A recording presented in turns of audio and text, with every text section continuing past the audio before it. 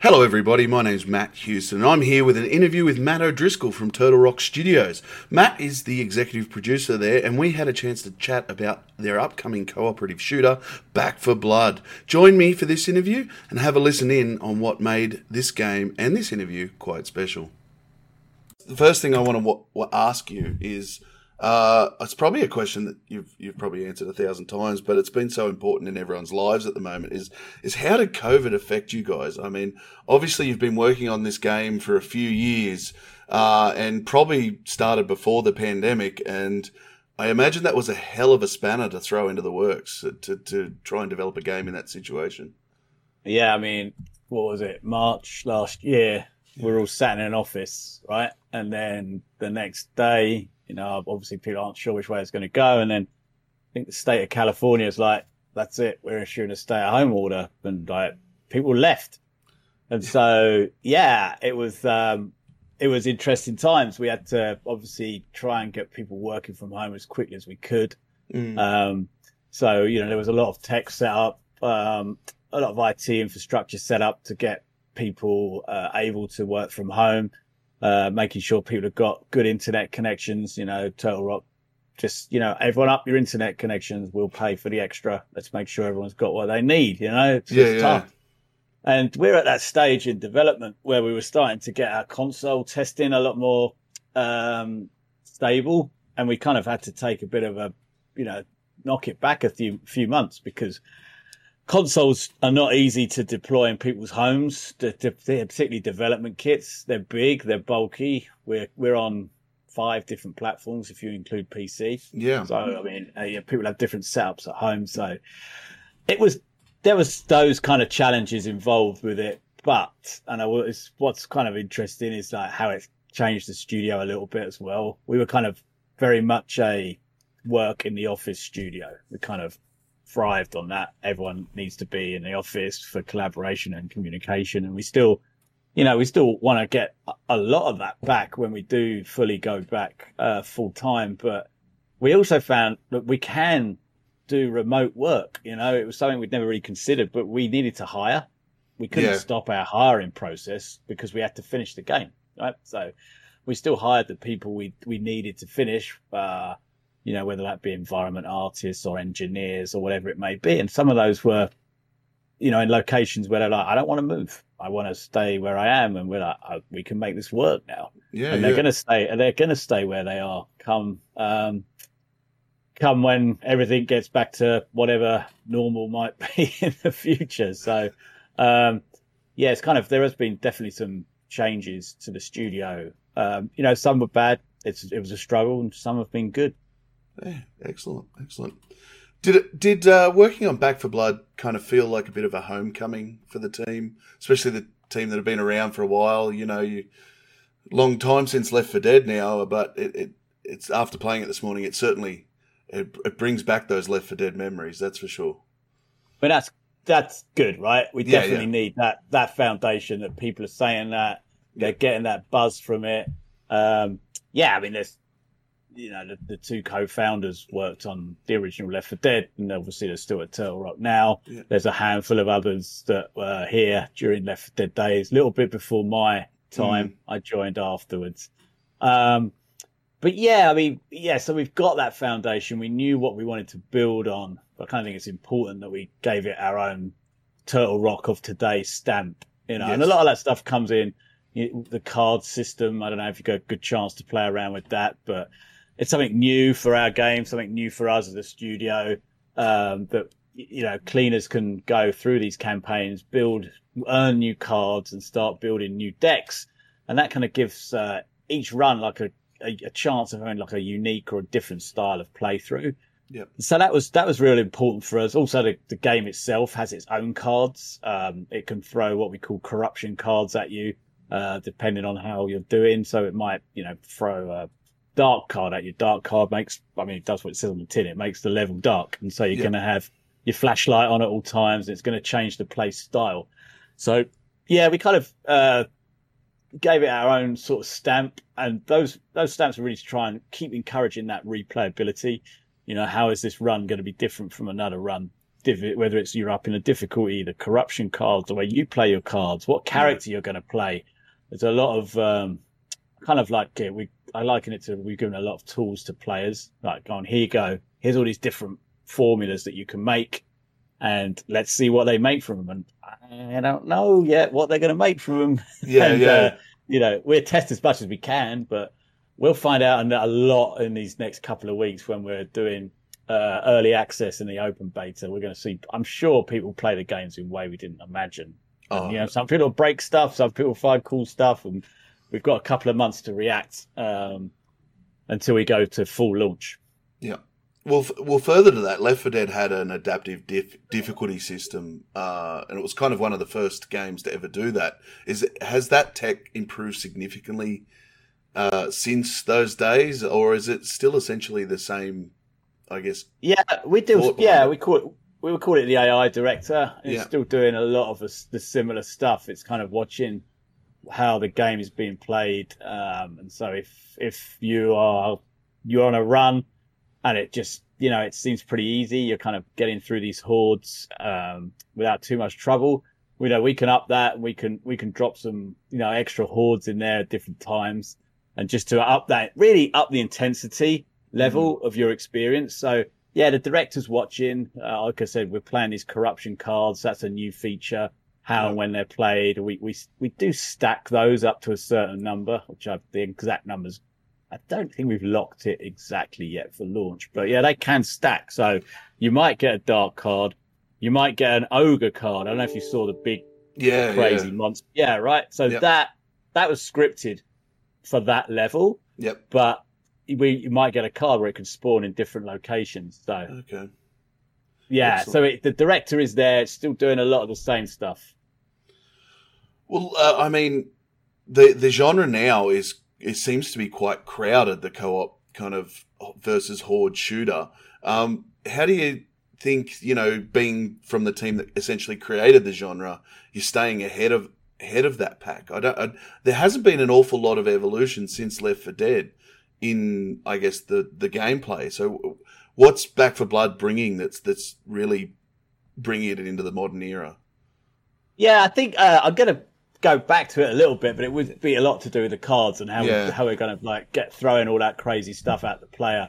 Like, it's a little bit rogue. We call it roguelite. Yep. And so roguelite games have kind of been a little bit in vogue, I guess, of late. So there is some of that there to modernize it. Yeah, I mean, we certainly brought in, we got some, I don't know how much we're talking about. Some bigger and badder ridden. So the ogre, you saw the ogre. Yeah. We've got some other ones we've not quite announced yet or introduced that are coming later. Certainly some bigger challenges, I think, for players to get through. Yeah. We've kind of developed these kind of different weak spots on them, and we can armor plate some of the weak spots. So people need to be kind of thinking about where they're firing, be careful of the different types of ridden in the horde. Like sometimes they have charred, different types in there as well. And so, yeah, I think those are kind of like our takes on it. And we really, really are pushing that replayability, high intensity gameplay. But we're also kind of encouraging people to explore the world as well.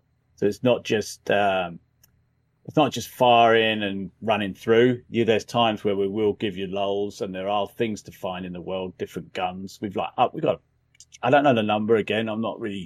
We're not big on like numbers. We do have a lot of weapons. It did seem that way at the camp. Yeah. Yeah, lots of different things you can play with and different permutations. So it's kind of, it's going to be exciting that we offer all these people all these different things that they can play with. Excellent. Now, the game before this was Evolve. It was obviously a different type, the 4v1 style. Is there any of that's come forward into Back 4 Blood? Any of that lessons learned, I guess, from Evolve or features that were in Evolve that have made their way into Back 4 Blood?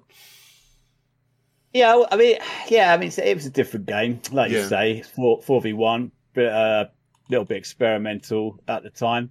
So I guess definitely for our PvP, we've gone back to a bit more of a traditional mode where it's equal amount of zombies versus equal amount of cleaners. Yeah, We're yeah. not kind of like doing any of that. Um, we've got an arena in the swarm mode, which is our PvP mode, which kind of closes in on you to try and keep play tight and concentrated. Yeah. So that's obviously something which, something from Evolve we had. We use the camera, the third person camera when you're playing as the Ridden, so not the monsters. Little learnings here and there, but they were kind of, they are different games. Games, yeah. Excellent. The cross-generational game, is that thrown any curveballs at you, not being able to focus on the newer systems or only the older systems? Has it created any problems?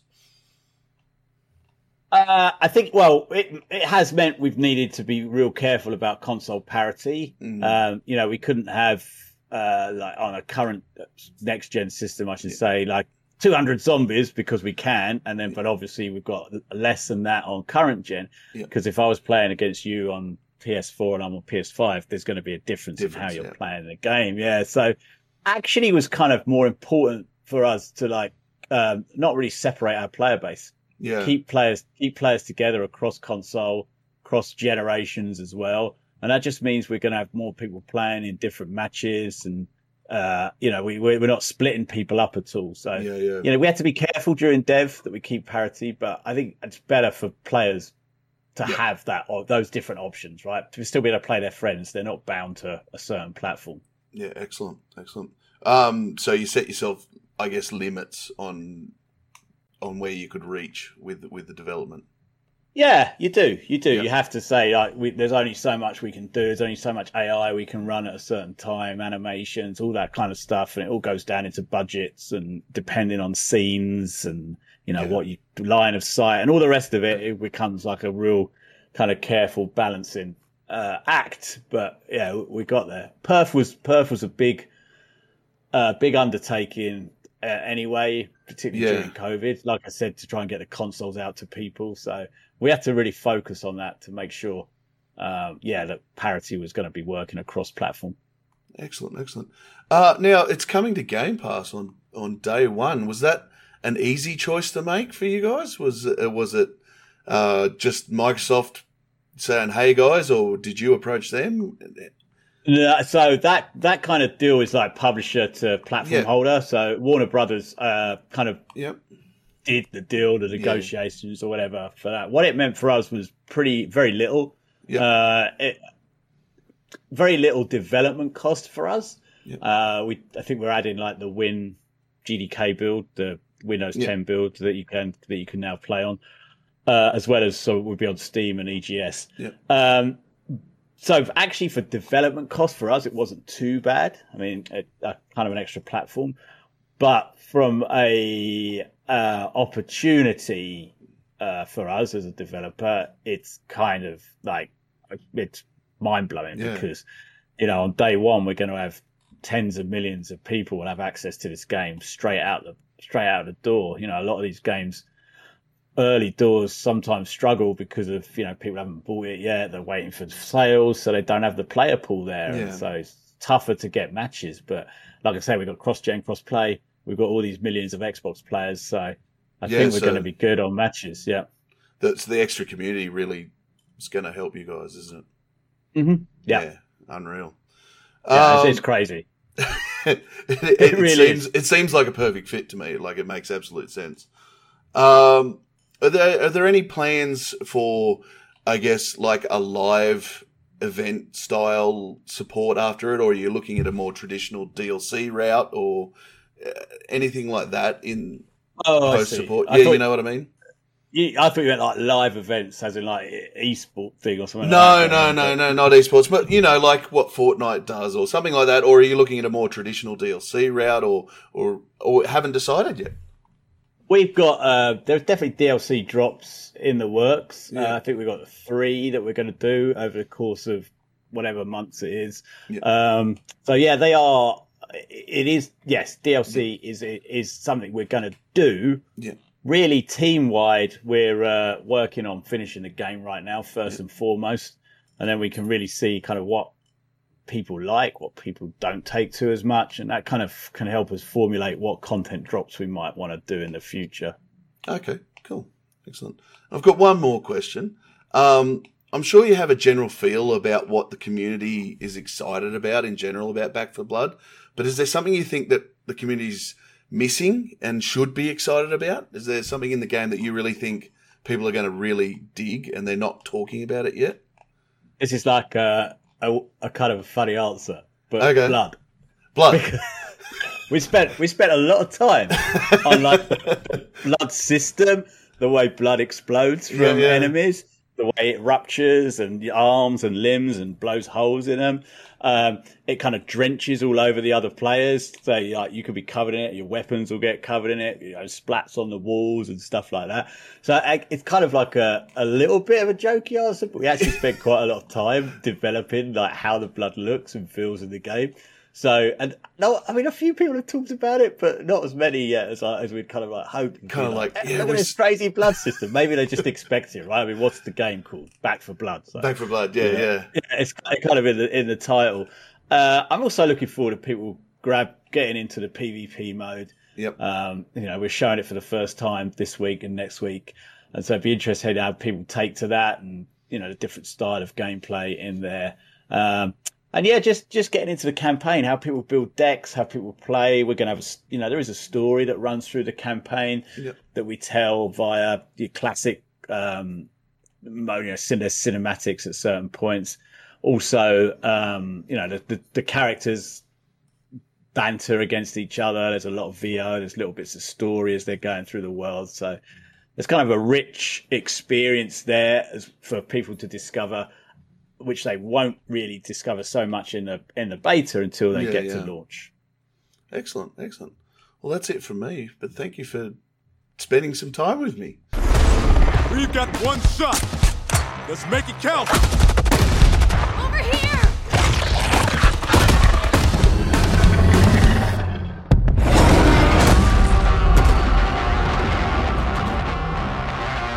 Thank you for listening in on what has been a great experience from my end. Back for Blood is looking pretty good, and we will have more coverage over at player2.net.au if you want to check it out. We will also have some video up on our YouTube channel, so make sure you head over there. But thank you for joining me for this interview, and I'm signing out. See yous.